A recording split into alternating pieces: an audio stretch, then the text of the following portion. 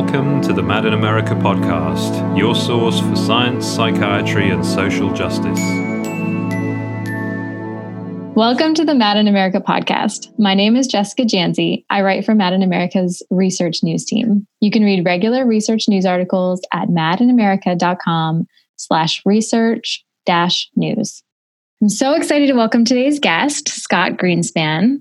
Scott recently received his PhD in the school psychology program at the University of Massachusetts Amherst. His research focuses on the integration of physical activity within school-based mental health practices, as well as affirming school-based interventions for sexual minority and gender diverse youth. Scott is currently completing an APIC psychology internship at Judge Baker Children's Center in Boston and holds an appointment as clinical fellow at Harvard Medical School. Welcome, Scott. I'm so glad you could join me today on the podcast. Hi, Jessica. Thank you so much for having me. I'm really excited to be here. Yeah, we're so glad to have you. So, Scott, your research focuses on physical exercise for kids. You study in the field of school psychology. Tell us a little bit about yourself, your research, what brought you here. Sure. Yeah. So, personally and professionally, I'm really interested and passionate about the intersections between engagement in wellness practices, particularly physical activity, and how that impacts psychosocial functioning for kids. I think I have that experience coming at it from like a former youth athlete to a former coach and swimming instructor, and really with those individuals that I worked with, and even myself included, just really taking those strong benefits that came from engaging in physical activity. Particularly with physical activity, you're getting a lot of benefits, including reduction in stress, greater mood, greater self-confidence, and then there's some other added benefits, being on a team and having that cohesion and developing all those social, emotional, and life skills. And coming at it from a school psychologist perspective, school psychologists are well positioned to promote social, emotional, and life skills for kids. And there seems to be a bit of a gap with where physical activity and wellness practices intersect within the field of school psychology. So really bringing physical activity in an integrated way to practice can just provide increased and added benefit for kids, and also support them with engaging in physical activity as a tool and potentially a passion they can have for their lives as an embedded coping skill and protective factor. So what about you? Can you tell our listeners a little bit about why you chose psychology, how you came across this journey? Absolutely. I've always worked with kids, whether it was in a volunteer capacity and tutoring or teaching swim lessons or as a camp counselor. And I was always really interested in child development and like how we can support kids. And I particularly was interested in this idea that, physical activity can, really help us in many ways and support our moods and support the way that we connect with others and the way that we set goals. And so I think for me, I was in college, and I was a psychology major for that really broad child development interest that I had. And then, as a side job in college, I was teaching swimming lessons, and then I started reading more about this link between physical activity and mental health. And I was like, wow, is this actually something that I can study and I can actually merge this together? This seems like almost fortuitous that I'm really passionate about this, and there's this whole field of work. So then I decided that I wanted to become a mental health clinician. So I got my master's in mental health counseling. And throughout my time there, I was, really focused in on both clinical practice, but research around the role that exercise has in alleviating depressive symptoms. And that to me was just really interesting. But I also knew that there was a whole lot that wasn't being disseminated about that because we know that, in the US, exercise is not a frontline intervention for depression for a host of reasons that Mad in America covers, and really appreciate that work. As that evidence became clearer to me about this link, I then realized that there's just such a lack of dissemination of this research. And there's a lot of efficacy for physical activity as a really useful intervention for kids. And we know that kids are in school for most of the day, and that'd be a prime place for them to get these interventions and support their well-being. And so I really became interested in how schools can serve as hubs of wellness interventions. So then after my master's in mental health counseling, I worked for years as a clinician, but then I really quickly applied to PhD programs in school psychology to, engage in this line of work. And so it's been really important for me to link that research with clinical practice. So that's kind of been my trajectory in the field. In what ways would you say that social justice informs your work? Yeah, I think school psychology is so systems focused, which I really value and appreciate. And it's a reason why I came to the field of school psychology, because, rather than focusing on one client at a time, and mind you, I really enjoy working individually with clients, there's also something really impactful about developing interventions for systems.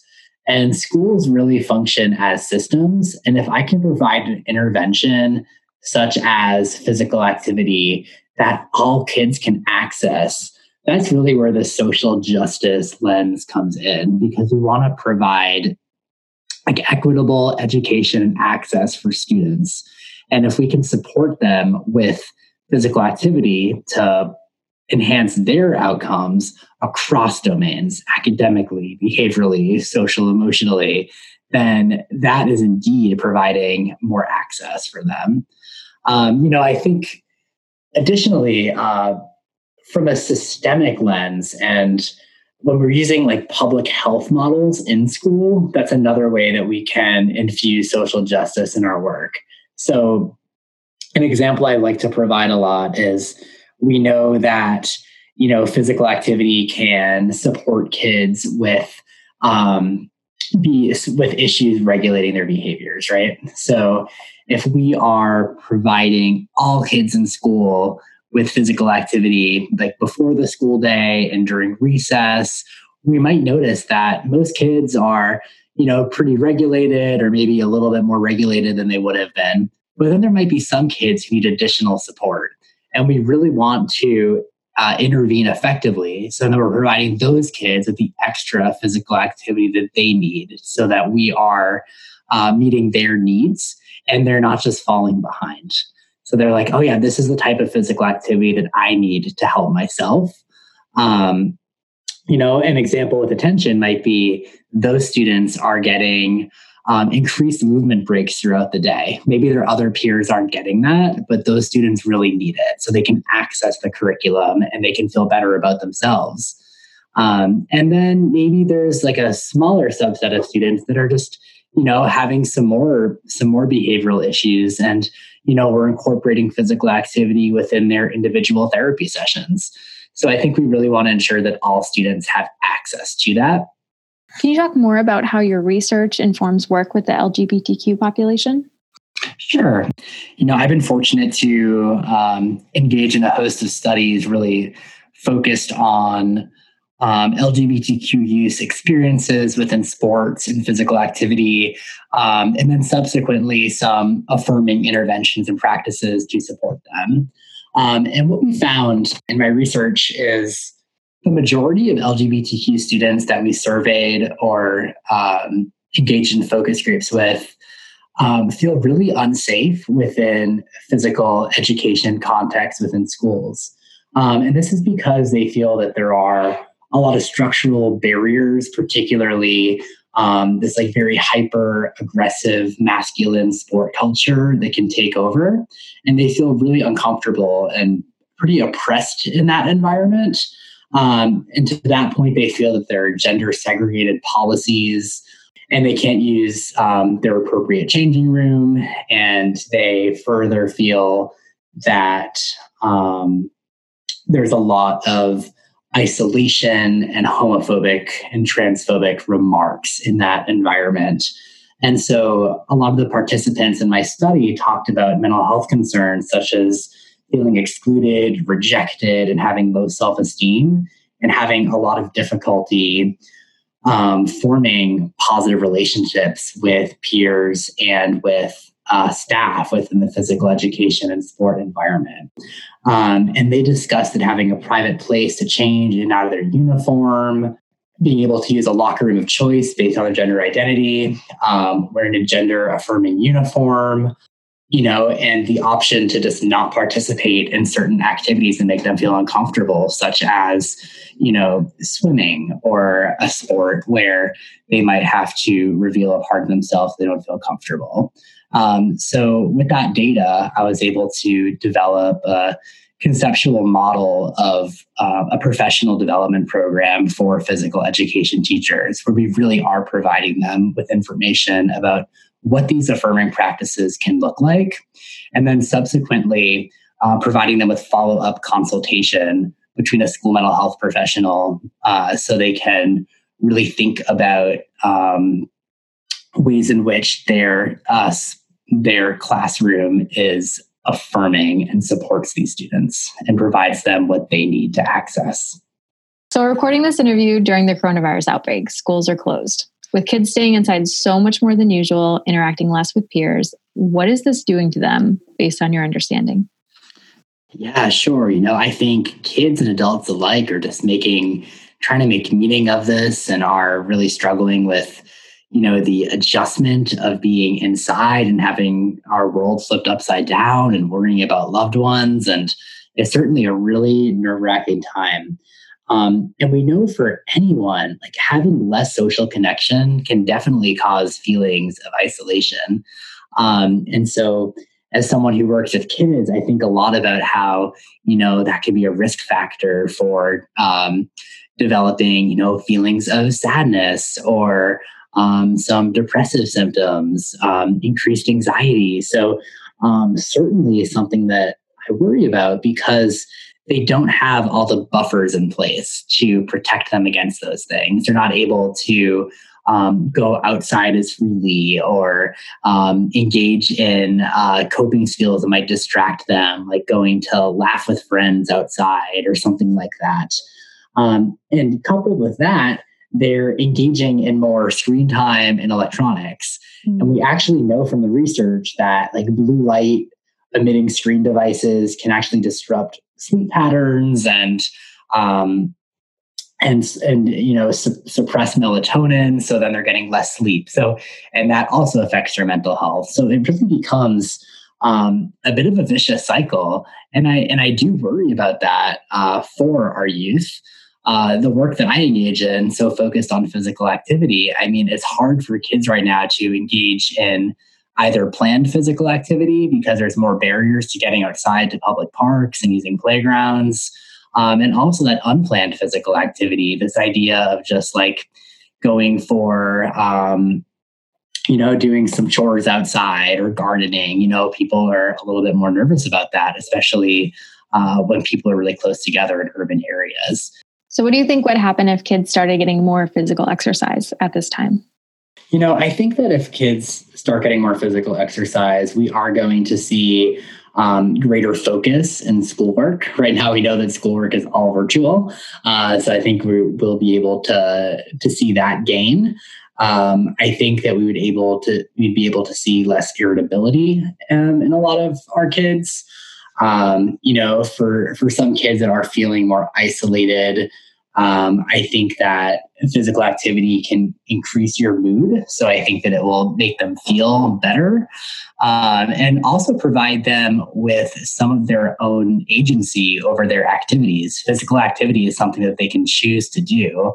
And at a time where they're feeling like everything is kind of controlled for them, like that's something that they have a lot of agency and autonomy over. And we know that that can also protect against some of those, negative feelings as well. All right. So what can youth be doing at this time? Can you give parents or other listeners some tips for helping youth stay active, some practical things during the coronavirus outbreak? Absolutely. I think that the U.S. Department of Health and Human Services suggests that kids get about 1 hour of physical activity per day. And in light of, COVID-19 quarantining, that might seem really hard to do. And in some cases, not at all possible. So what I would love to do is think about feasible ways that we can engage kids in physical activity where it adds up to that 60 minutes or close to that 60 minutes, because I think that can be done. I work a lot with schools and think about how we can support kids in engaging in movement breaks throughout the day. And I think that similar things can be done at home, particularly around the school schedule. So if there's a break from schoolwork, maybe you can go do 10 minutes of running in place and playing catch with a ball, or doing crab walks around the house. Some kids have houses with large enough ceilings where you can do jump ropes. So it doesn't necessarily have to be an hour all at once, but I do think there's a lot that you can do just kind of embedded throughout the day. And kids can be really creative about it. There might be some kids who want to, play hopscotch or jump around or run in place or do lunges. They might want to show you what they're learning in physical education. That's a question you could ask of them, and they can engage you in the physical activity, and they could have some leadership over what that physical activity is. So I think there's a whole lot of ways that we can provide physical activity in the home. Additionally, since the weekdays are kind of structured like school right now, we actually could provide kids with a recess time.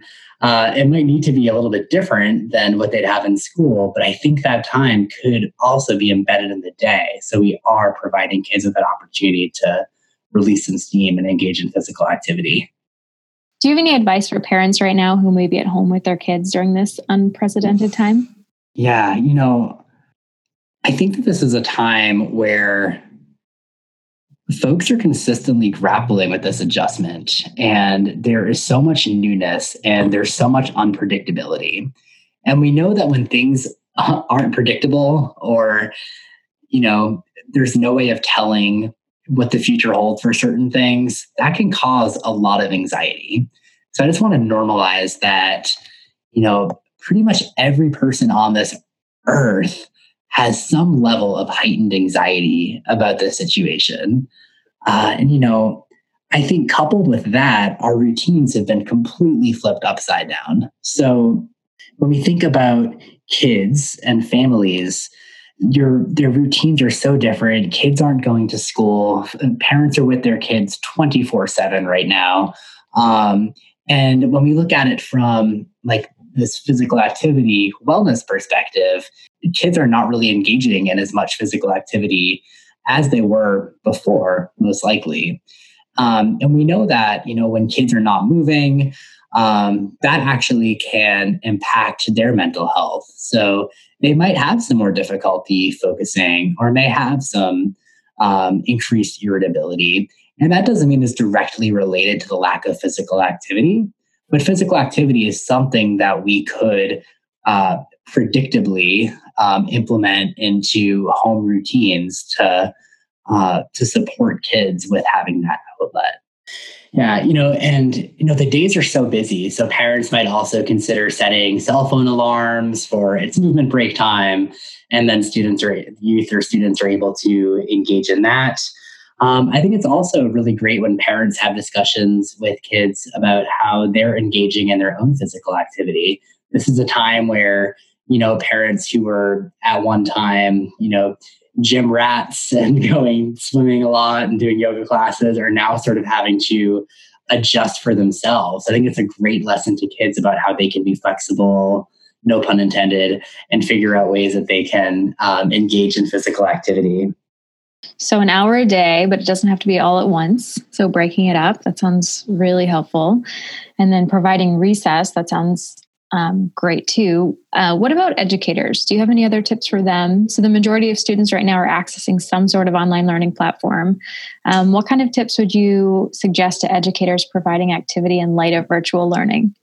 I think first and foremost, I think it's really important that educators are checking in on their students' wellness and, asking about their sleep and if they are able to move around and kind of see where they're at. And then that can be something that educators, mention to parents or their school psychologist, and they can problem solve around if there's any concerning information provided about, an immense lack of wellness practices or student or family self-care. I do think for educators where they are, video chatting with students, they could also provide those movement breaks, through the video chat modality and really engage students in that way. So that's another thing that educators could do. I also know that there are some PE teachers that are providing online resources for students while they might not be able to access the school gym. There's still ways that they can engage in physical activity at home as well. Scott, would you provide a school-based example of a movement break? Sure. One of my favorite examples is, for teaching younger elementary kids math, and you're teaching them basic addition. Actually just having them hop the numbers and being able to count that way is one really, poignant example of how you can infuse physical activity within the academic curriculum. Scott, before we end, do you have any resources that you can provide to our listeners if they want to learn more about options to help kids stay active while we're all stuck inside? Absolutely. I think for teachers, some great resources would include the Box program through Reebok. And they actually provide before school physical activity, but they have a fantastic guide of suggestions to incorporate physical activity. And you can actually take a training and become a Box certified teacher. So that could be something really great to do while in this quarantine period, and then when schools are back in action, you can implement. And while they're virtual, you'll have some more ideas of how to support your students through physical activity, even if it is from afar. Another resource that's great for schools and families is GoNoodle, and GoNoodle actually provides movement breaks for students, but under the guise of music videos and dancing, and kids really enjoy it. And they can also at times link academic content. So students are really, really enjoying that, and they're really engaged. And I think that's really great for them. Brain breaks is another idea, and you can access brain breaks online. Similarly, it's this idea of engaging in movement breaks throughout the day. In a more of a structured way. And with that said, teachers and families can also develop their own movement break cards. So maybe they want to develop a set of index cards and write different types of movements that kids can engage in. And, their child can pick a card from a stack and, engage in that movement of the day or the movement of the minute or the movement of the break. So I think it's really important that we are creative and how we're delivering physical activity. I would also suggest using your schools as resources. The physical education teachers are still working, and I'm sure that they'd be glad to provide suggestions for families. So I think it's also really important to consider what school and community resources you have available as well. So all of those things will be linked in the article. As well as ways that you can reach out and learn more about Scott's research and his work and ongoing good things. Thank you so much for being on the podcast today. It's so great to have this information for our listeners, and I hope that parents and teachers out there can find it really beneficial for students. Thank you so much for having me. It's been a pleasure. Thank you for listening to the Mad in America podcast. Visit madinamerica.com for more news, views, and updates.